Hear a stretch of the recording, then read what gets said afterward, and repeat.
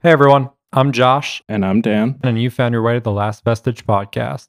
Named after a music store we went to in college to dig through cheap and used CDs in search of new music, each episode will take a deep dive into an album front to back.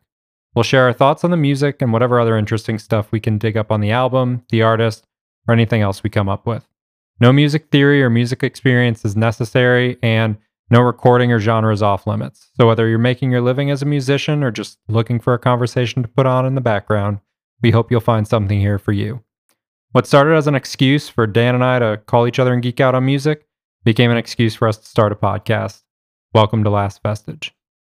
So, Q, what album are we looking at today? We aren't looking at an album. We're looking at ourselves. Oh, no. I know. So, we've talked about this for a while now.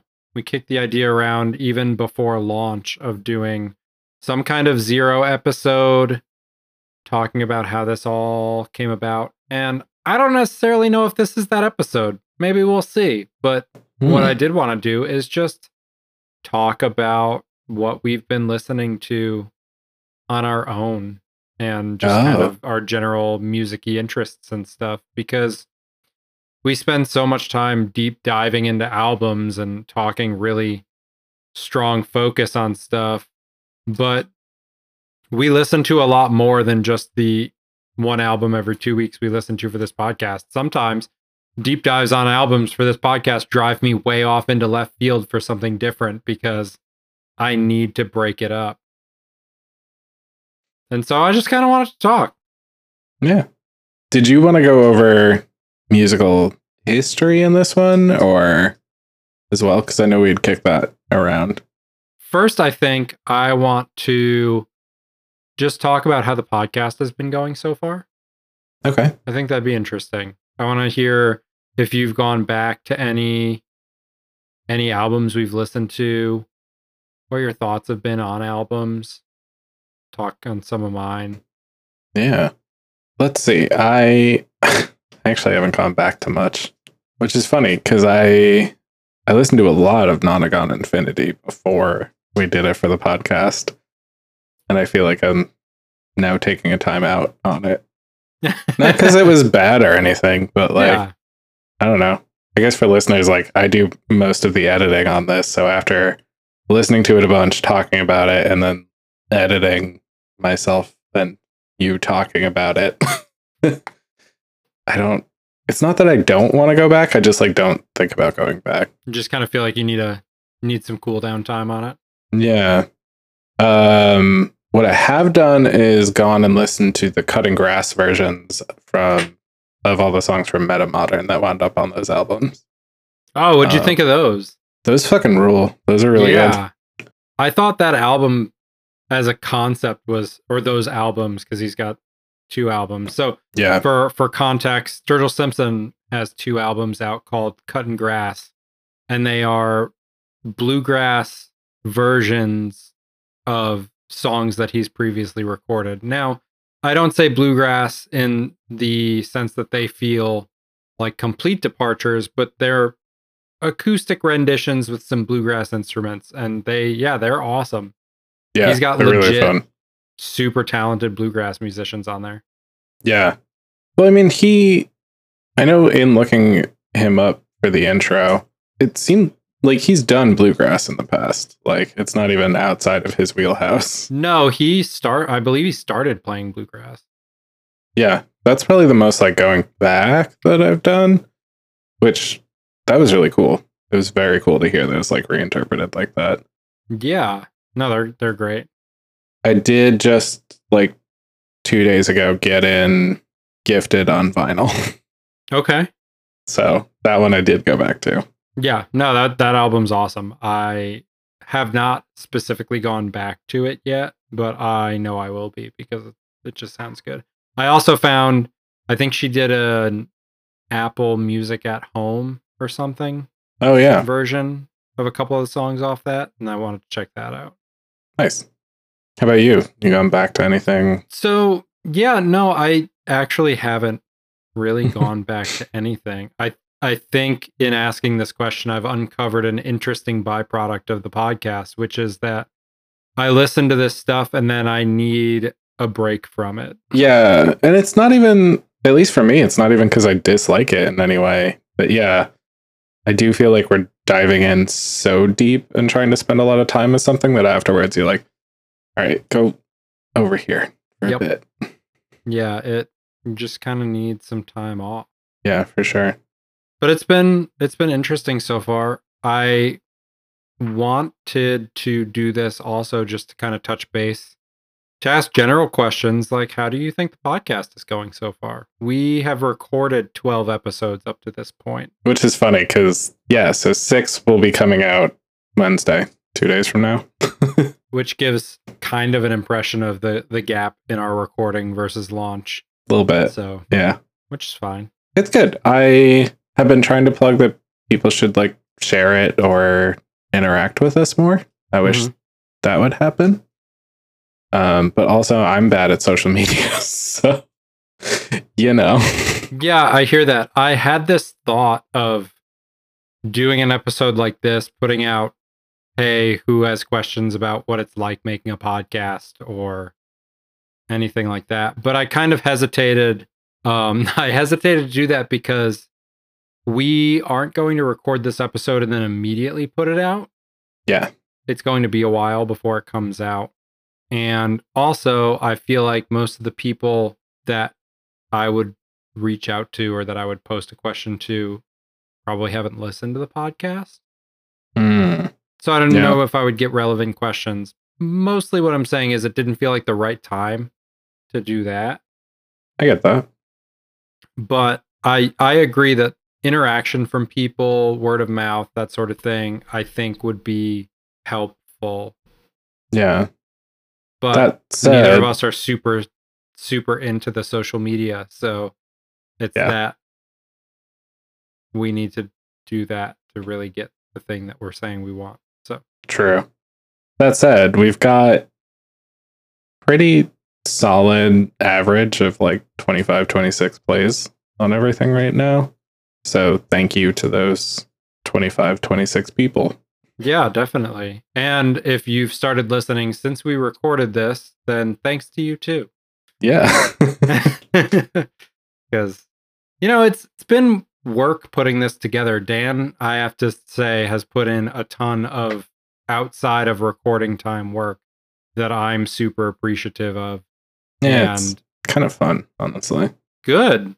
I think we're learning a lot. We're learning as we go here, but it's been fun and interesting. Yeah, I've gotten way quicker at editing, so that helps. The Black Album edit took forever. Also, that said, it looks like Meta Modern episode is coming in at like 56 minutes instead of over an hour. So if you're like wanting to share an episode, I had fun on that one and I thought we had a pretty good discussion. And if somebody's turned off by the length, maybe that's the episode to share. No, that's a good point. I thought Meta Modern was a very good one. It was really interesting. It was the first and only episode where we tested live reactions. Yes. I don't think that really made it in. Even better. Do we mention the song? Yes. That was the wild part about it. I'd link to that video. Yeah.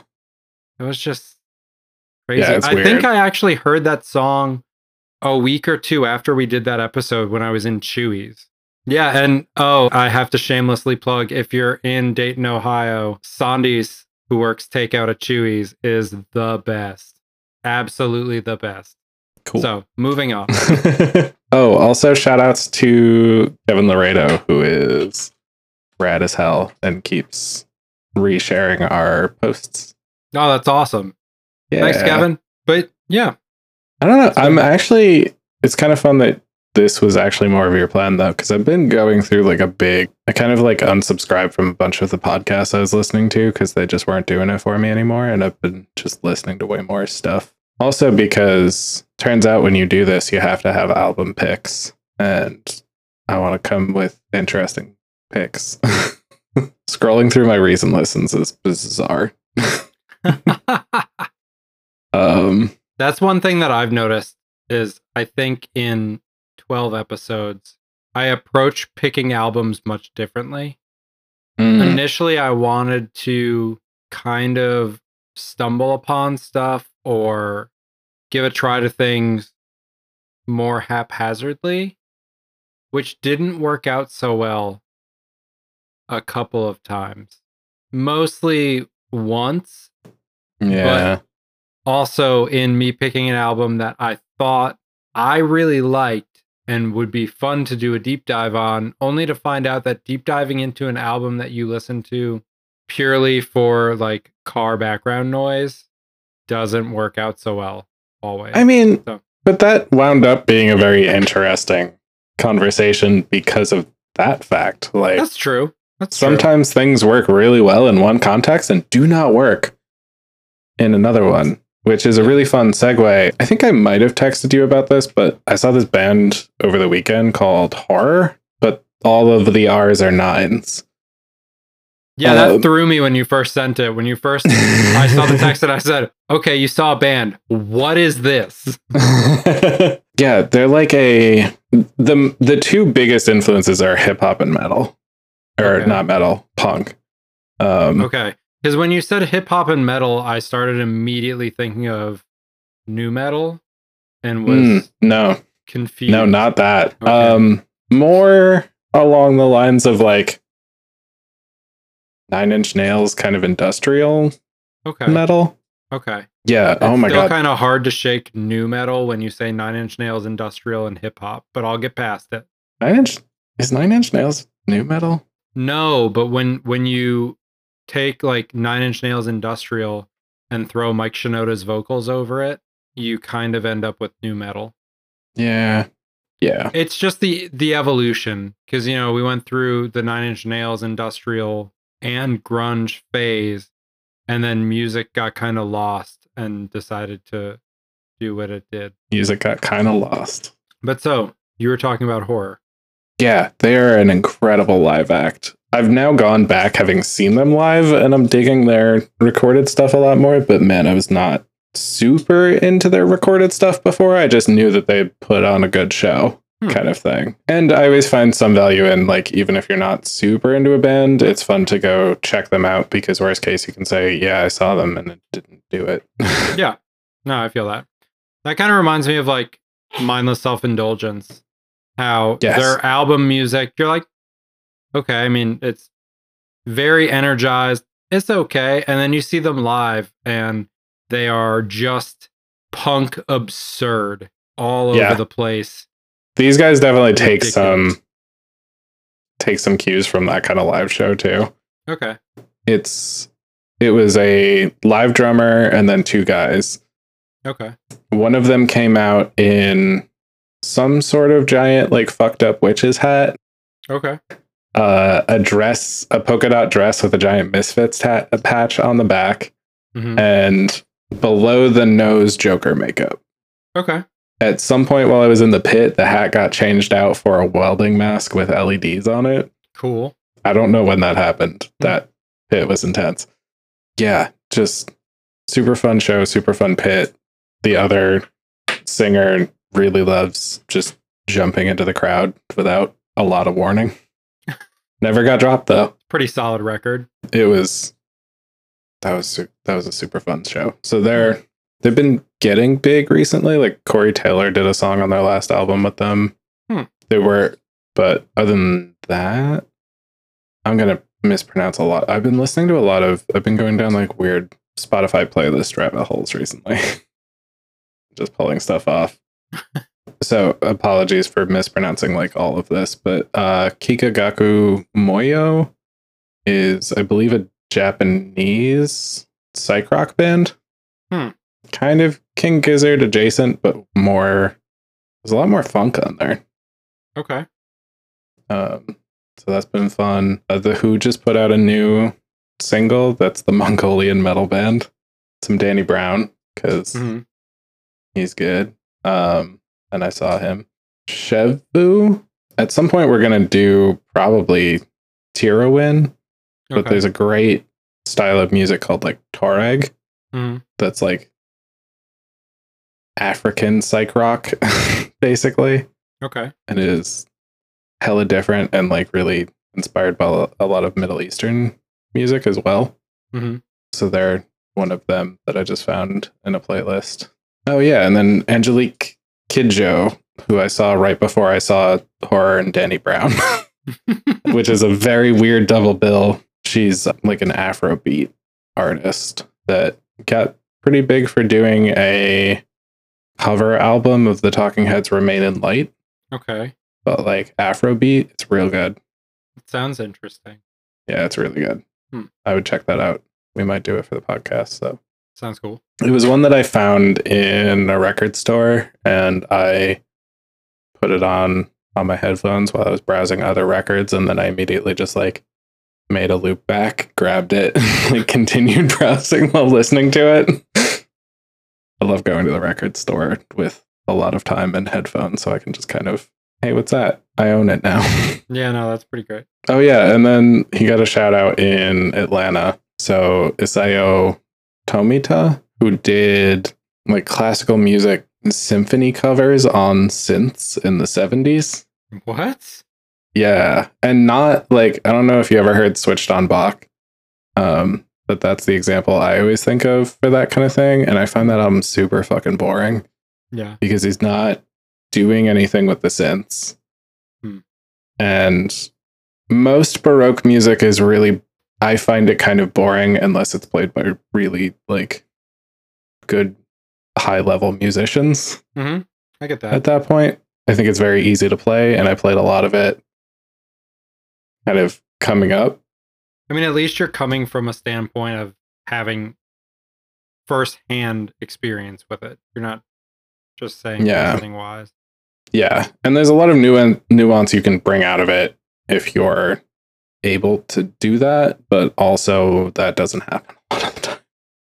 So Switched on Bach is absolutely that album where you're like, this is very boring. Gotcha. So I was a little hesitant to like check this one out, but then he got a shout out in Atlanta. And I listened to it, and he's doing like wild shit with the synths. Like he's playing the music straight up, but it's also picking more interesting music. Like he did all of Holst's Planets. He did Stravinsky's Firebird. He was doing like Clair de Lune.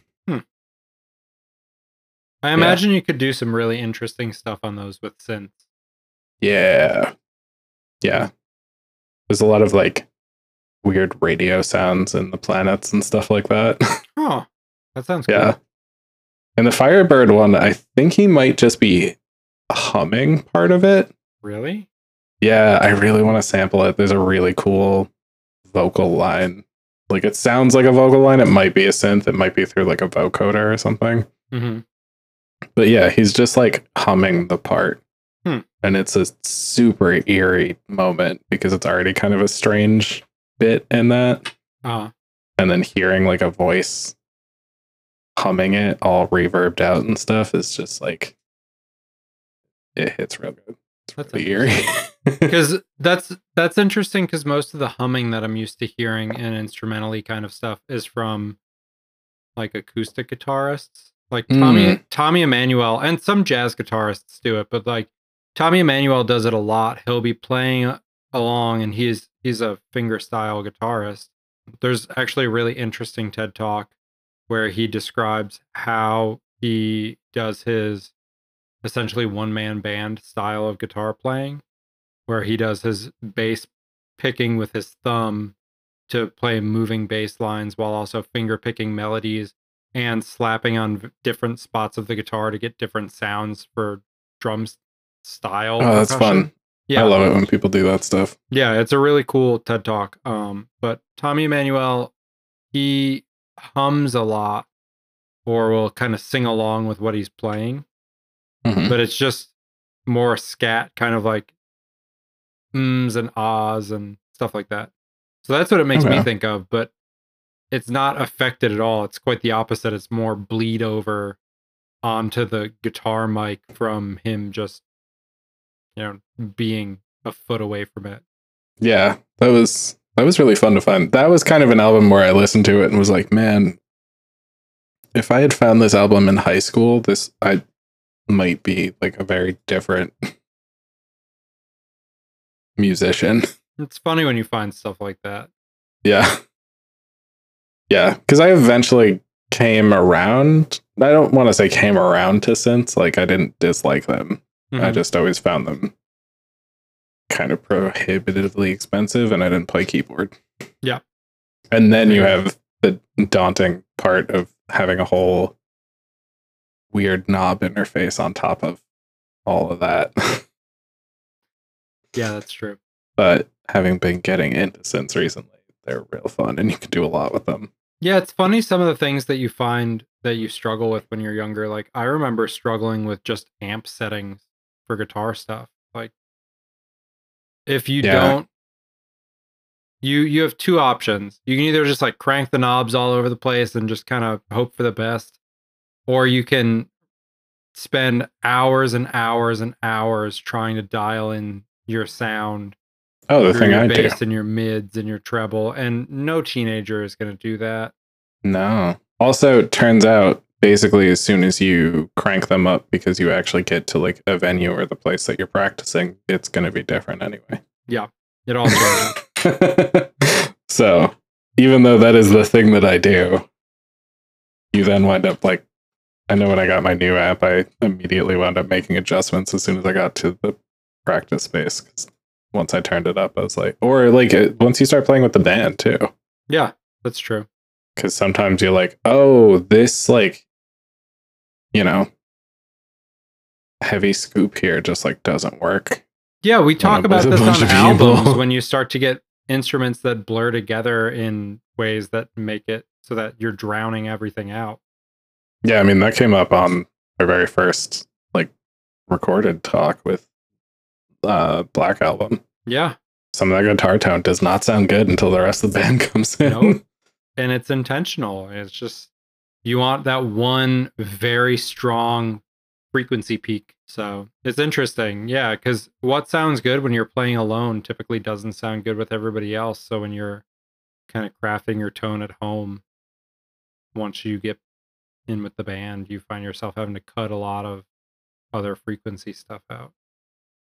Boy, howdy.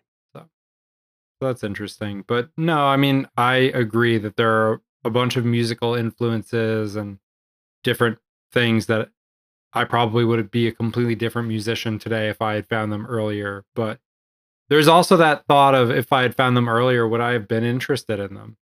Yeah. I'm not sure. Staunchly opposed to the idea of being a fan of John Mayer for a very long time, until I listened to his live album Where the Light Is, just based off of a recommendation from a friend of mine. Actually, it came down to, I was house sitting for somebody and they had the small Bose stereo systems. They're supposed to be like, they fill a whole room, but they're only the like half the size of a record player. Yeah.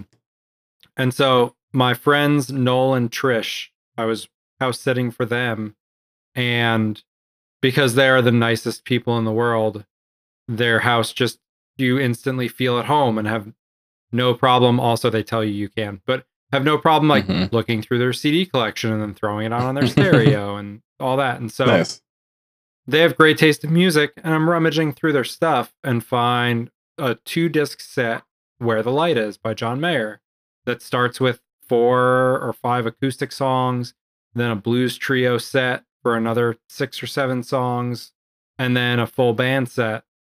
And I'm still mostly of the opinion that you're going to figure out how good or engaging a musician really is, either by seeing them live, or at least as close as you can get at that point, listening to a live album. So I was like, okay, I really like Noel and Trish's taste in music. A friend of mine that plays guitar keeps telling me I need to check out John Mayer and that he does some great Hendrix covers. I'm just going to sit on the couch and listen to this through a good stereo system. And it's going to be my either make or break John Mayer moment. And I was really impressed by what I found. And so from that point forward, my opinion was changed. It was my last vestige before last vestige. I did a deep dive on it. But no, there was a lot of like really intricate guitar playing and stuff. And the songwriting was better than I expected. It wasn't all Your Body is a Wonderland. In fact, that song, I don't think it even appears on that album. I forgot he did that song. He barely ever plays it anymore. Yeah. I saw him live in San Antonio, and he was about to play a song called In Your Atmosphere, which only ever also appears on that live album Where the Light Is. And he waves his guitar tech off, who was bringing out the different tuned guitar to play In Your Atmosphere. He waves him off and he goes, you know, I know what you guys want. You guys seem really into the hits. So I'm going to play you I'm going back and I'm going to play one of the hits. And he started playing Your Body is a Wonderland, and I was like, oh, okay, I guess. And there was the obligatory screaming from middle-aged women. It happens at a John Mayer show. And then later on, he posts his set list on Facebook, and I saw what got waved off and was very disappointed because it's a way better song. I do like an artist, though, who, like, granted, you need enough of a catalog to do this. Yeah. So that's always a tricky thing, but can like read the crowd and make set adjustments on the fly. That's impressive to me. Oh yeah, no, that's definitely impressive. It's also a far cry from a criticism that I've heard from you, which was on the Where the Light Is live Blu-ray, DVD, whatever. Mayer plays with a lyrics prompter. Okay. And I remember talking to you, and you saw that at one point, or like I had it on in the background when you were over or something. You're like, he's got to have his lyrics in front of him for all his songs? Really? That's lame. I don't remember that. What did you say? You don't remember I don't remember that. I get it a little bit more now, but also, come on, man. How much you play those songs? I only see it kind of from the standpoint of, or not only, but I saw it from the standpoint of like, you're recording a sprawling live album in one, or a sprawling live show, and you're not doing like some bands do where you compile a couple different takes from a few different shows to have the best ones. Like, if you're doing the whole show, one take, that's it. That's what you get. I don't know. Maybe you throw the prompter up there just to be safe. Yeah. I guess I didn't think about it in terms of doing the album. I mean, we had very little live performance experience at that point from like a band standpoint outside of orchestra. Yeah. In orchestra, you got your music. So you do. Yep. But that's because there's a lot of, doesn't really riff in the same way. Yeah, no, it does not. I agree. It's much easier to remember. It's also much easier to remember songs I have written. Yeah, no, I get that. That's true. Man, Matt and I like totally lost a song during COVID. It was such a bummer. Oh no. Yeah, it was like most of the way done, or we had like just kind of put some finishing touches on it, and then we didn't practice for like, a year and a half. And then when we got back, it was the most like, all right, can we let's try and bring it back. And after like 15 minutes of like just jumping into things and then immediately aborting them because we're like, that's not it. Yeah.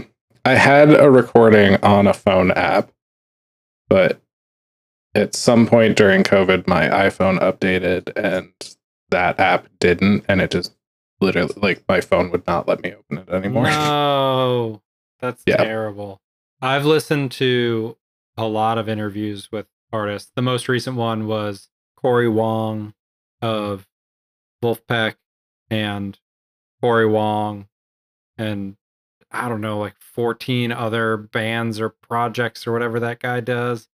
He has a podcast through, I think, Guitar Player, and he was interviewing John Mayer, and the two of them were talking about how, like, with songwriting, sometimes when a song hits you, like, if you don't dial in and just get it down, you lose it. And yeah. Oh, 100%. It really does happen.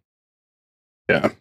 They were talking about the worst thing that can happen is like when you've been at the studio all day trying to work a song, or you just kind of get to a roadblock, and so you're driving home, and maybe you've got whatever, a 40-minute drive, and halfway through the drive it hits you, Mm-hmm. and you don't have anything to I've been capture there. that. I've been there. It sucks. Yeah. Not good. Yeah, you Oh, I wanted- you can voice memo, but that's the best you got. Matt laughs at me a lot at practice because I have a lot of voicemails of me just like humming melodies into my phone. So anytime I'm like, yeah, let me pull up that really quick and dirty recording we did in the middle of practice to like remind ourselves of what things were next time. It's a bunch of me scrolling through like mid-traffic voice memos of me like humming a melody idea. You're like, nope, not that one. Nope, that's Yep. not it either. Nope, it's not that one. Yep. That's rough. He's a saint for Yeah. putting up with you. What was I going to say? Oh, I wanted to jump back to, there's a really good band called the OCs. Okay. Play in Austin a lot. And they, having seen them, there was a festival show that we caught them at. They like 3 songs into the thing were like, man, our new album is like way more psyche, and we were gonna kind of like do some more of that. But y'all are like half the crowd right now is a mosh pit. So we're just gonna keep doing that if people want. And like I don't know, if y'all calm down, we might do some more psych stuff. So if you want the psych stuff, get people to calm down. But for right now, y'all seem to be digging this, and the whole crowd just like blew up and Just continued to lit up. mosh. I mean, I feel like when you give the crowd that kind of attention, it energizes it in a whole new way. Yeah. Which is awesome. Like you said, it's great to have a band that can do that on the fly. It's good to have a set list. Don't get me wrong. It's great to come prepared and be ready to go. But to have that flexibility to give people a next level show it's icing on the cake for a band. Yeah. It's very skilled. Yeah. There's an album by Jackson Browne. It's actually 2 albums by Jackson Browne that I love. They're solo acoustic performances of his, where I think it's pieced together from a couple different shows, each of the albums. But what he did was had these solo shows where he's got a plethora of guitars and a piano on stage, and he mostly just takes requests from the crowd. Nice. And plays songs and tells stories about him. He gives background on him, and like it's like extended VH1 storytellers for anyone who remembers that. But he even says to the crowd that he wants to take requests for those songs that he might not remember.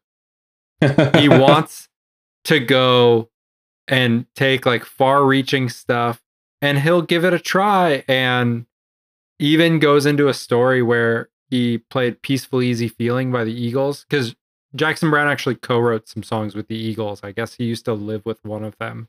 He also lived with Clapton for a little bit, but he co-wrote Take It Easy. He co-wrote Peaceful Easy Feeling. And I guess while playing Peaceful Easy Feeling, he got one of the chorus lines wrong.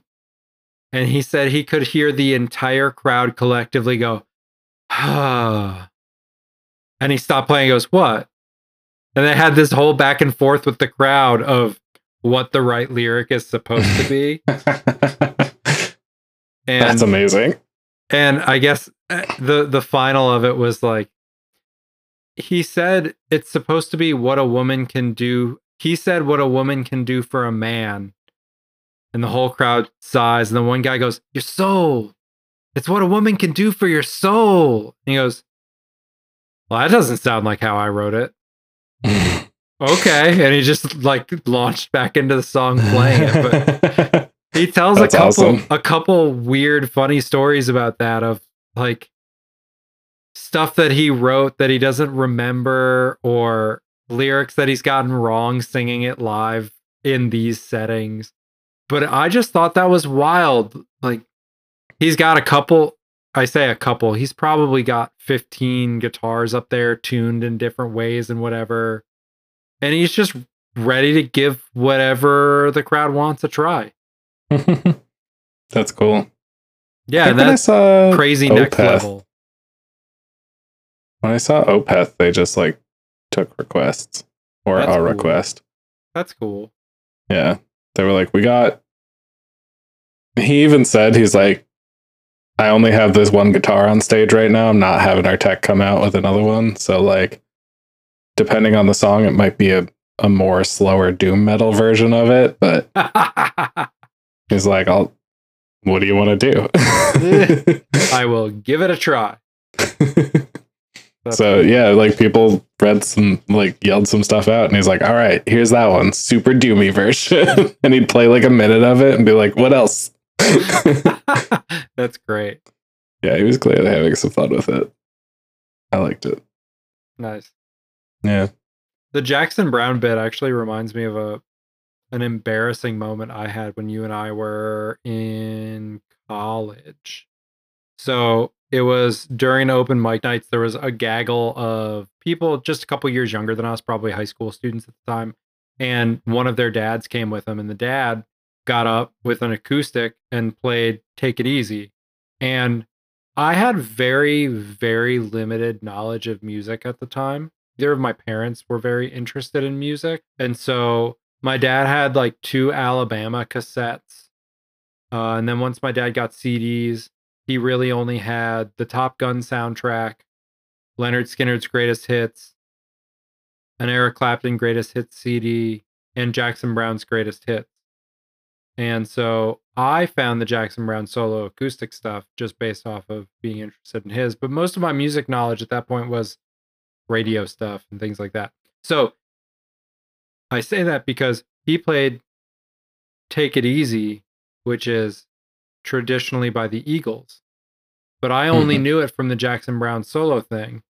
So afterwards, like I went up to him and I complimented him. I was like, man, that was a really good Jackson Browne rendition. Or like that was some good Jackson Browne. And he looked super offended and just looked at me like 40-year-old man looks me dead in the face. And he's like, it's the Eagles. And that was it. And I was like, okay, I feel really awkward now. I'm going to go back and sit in a corner for a bit. Thanks. So that was what that made me think of just now. Yeah. Oh. It's fine. It actually makes me feel like I don't want to do that to anybody if they ever mistake anything that I were to play at an open mic night. Yeah, unless somebody is like deliberately being a dick. Like, yeah. If somebody comes up to say good like, job, if you play Hurt by Johnny Cash and somebody comes up and they're like, hey man, that was some really good Sturgill Simpson. You're like, huh? Oh, thanks. Yeah. I mean, especially ask them where they've heard what they've heard or something. I don't know. Yeah. And you could even like, as a heads up, I don't know. I think it might have been this person originally. Yeah. Like, it's still good to like cue them in on, the original. Yeah. But like, there's nicer ways to do it. Yep. Brings us back to Rick Rubin, because an episode of Last Vestige is not complete without a Rick Rubin reference. Or John Mayer.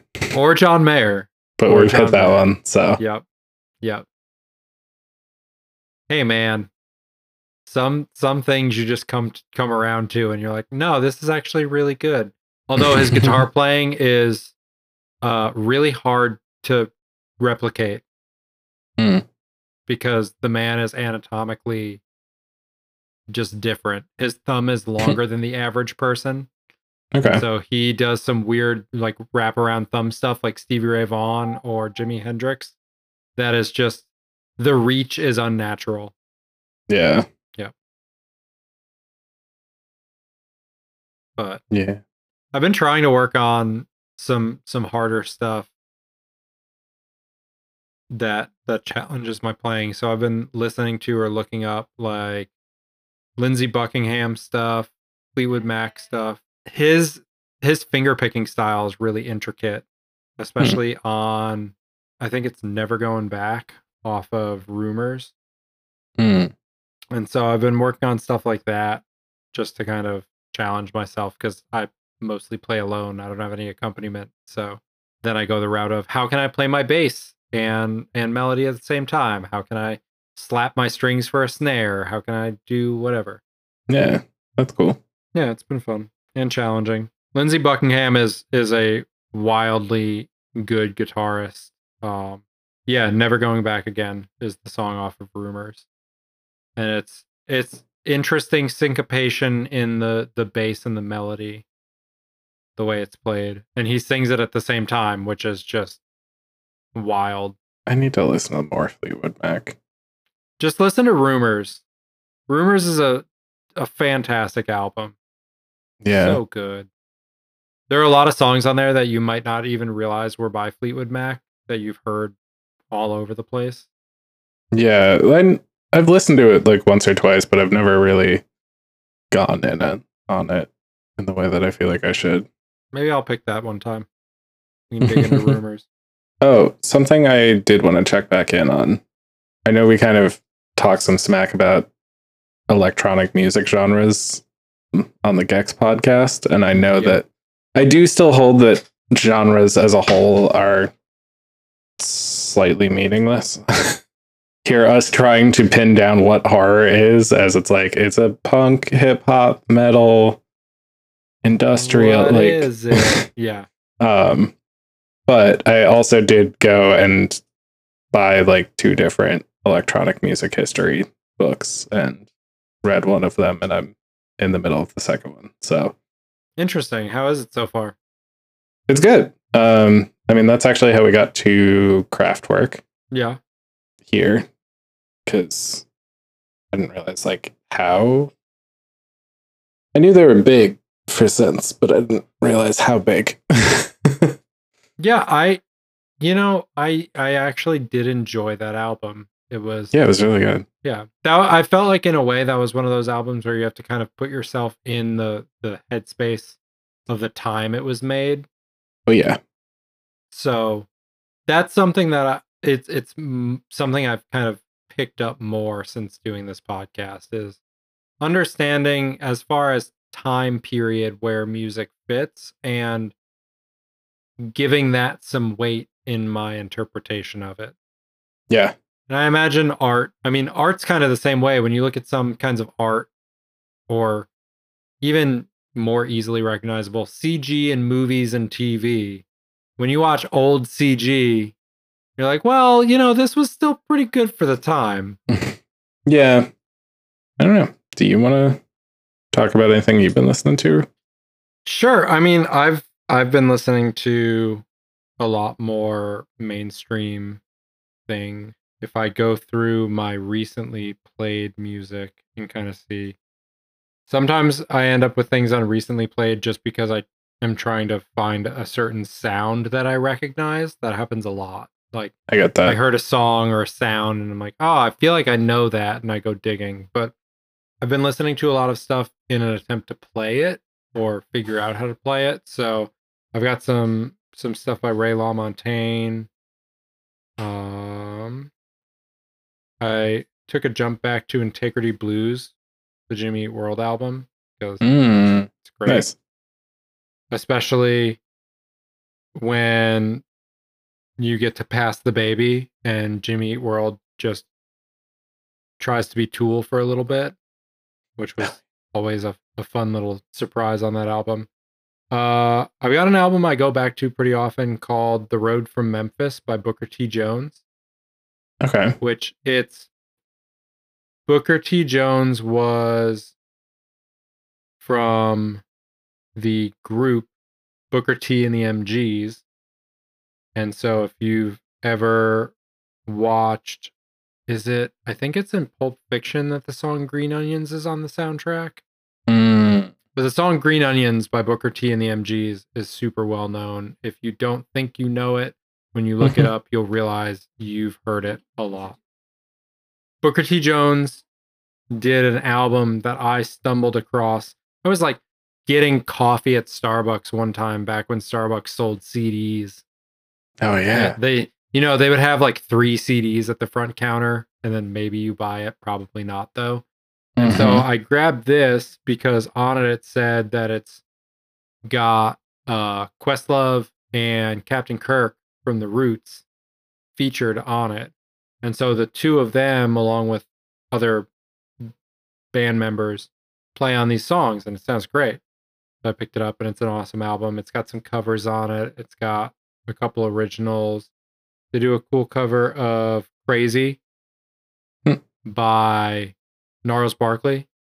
Oh yeah, Yeah, they do a cover of Crazy by Gnarls Barkley, but it's full instrumental. nice. And so all the Oh, because weird. Booker T. Jones typically plays like or Mm-hmm. synth organ.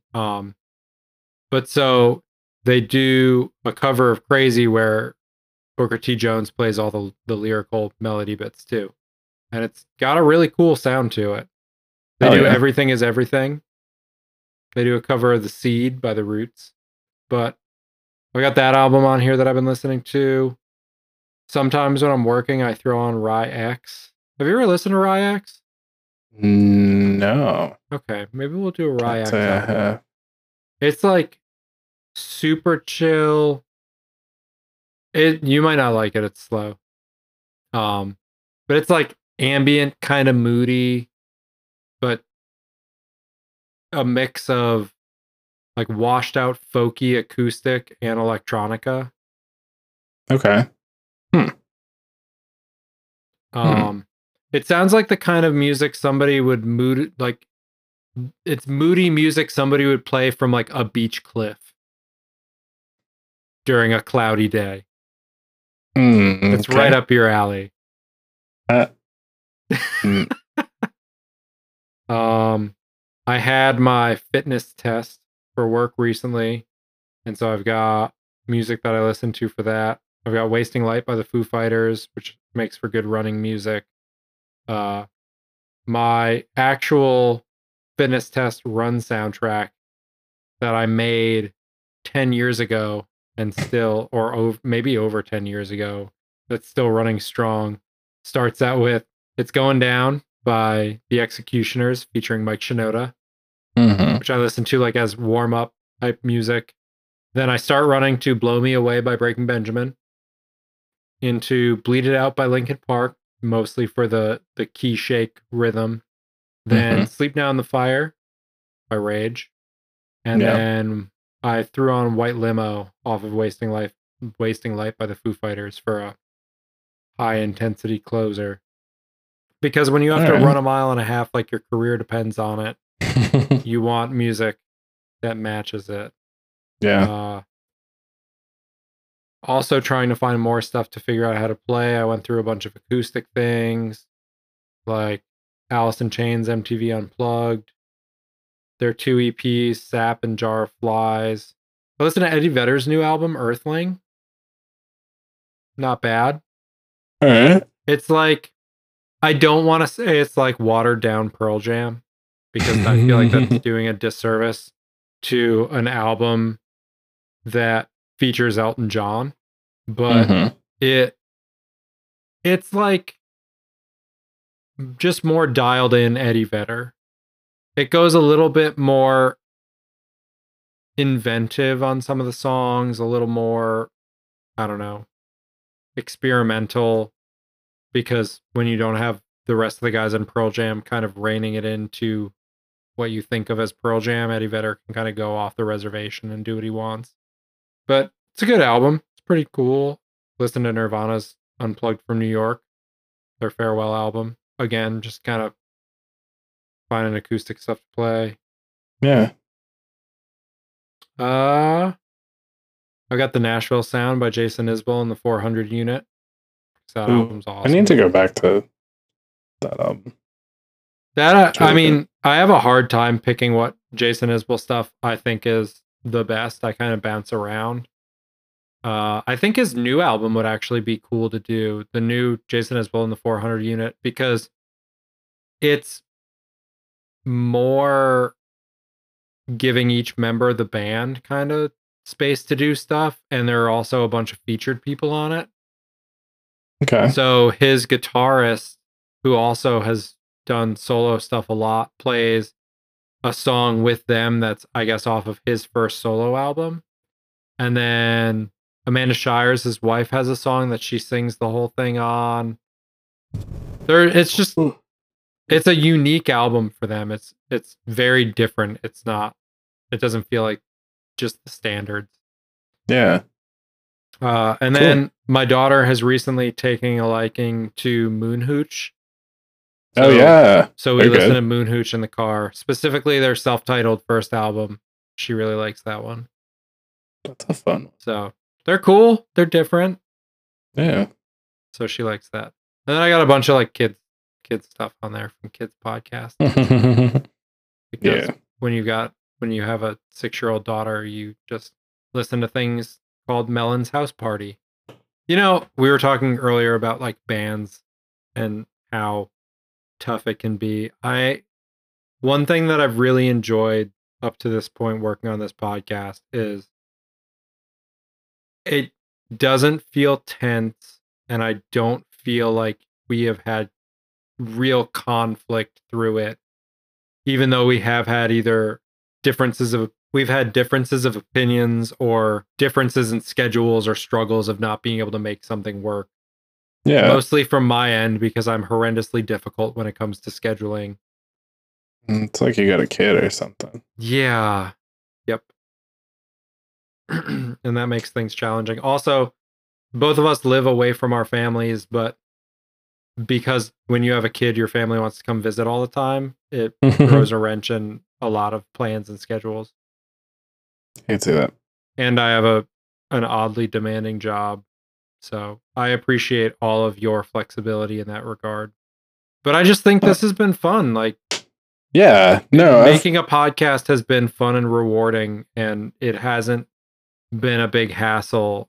And I'm sure that we could find ways to turn it into a hassle by trying to promote more or anything like that. But I don't want to stop it feeling the way it feels right now, and I'm fine with that.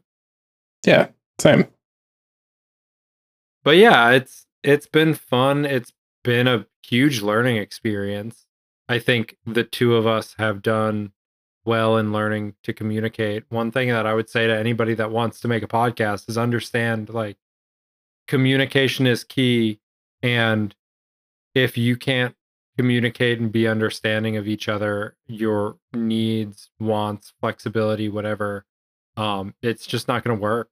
I think through all of it, it's been a worthwhile experience, and I totally would recommend anybody interested in trying it, give it a try, because it's different.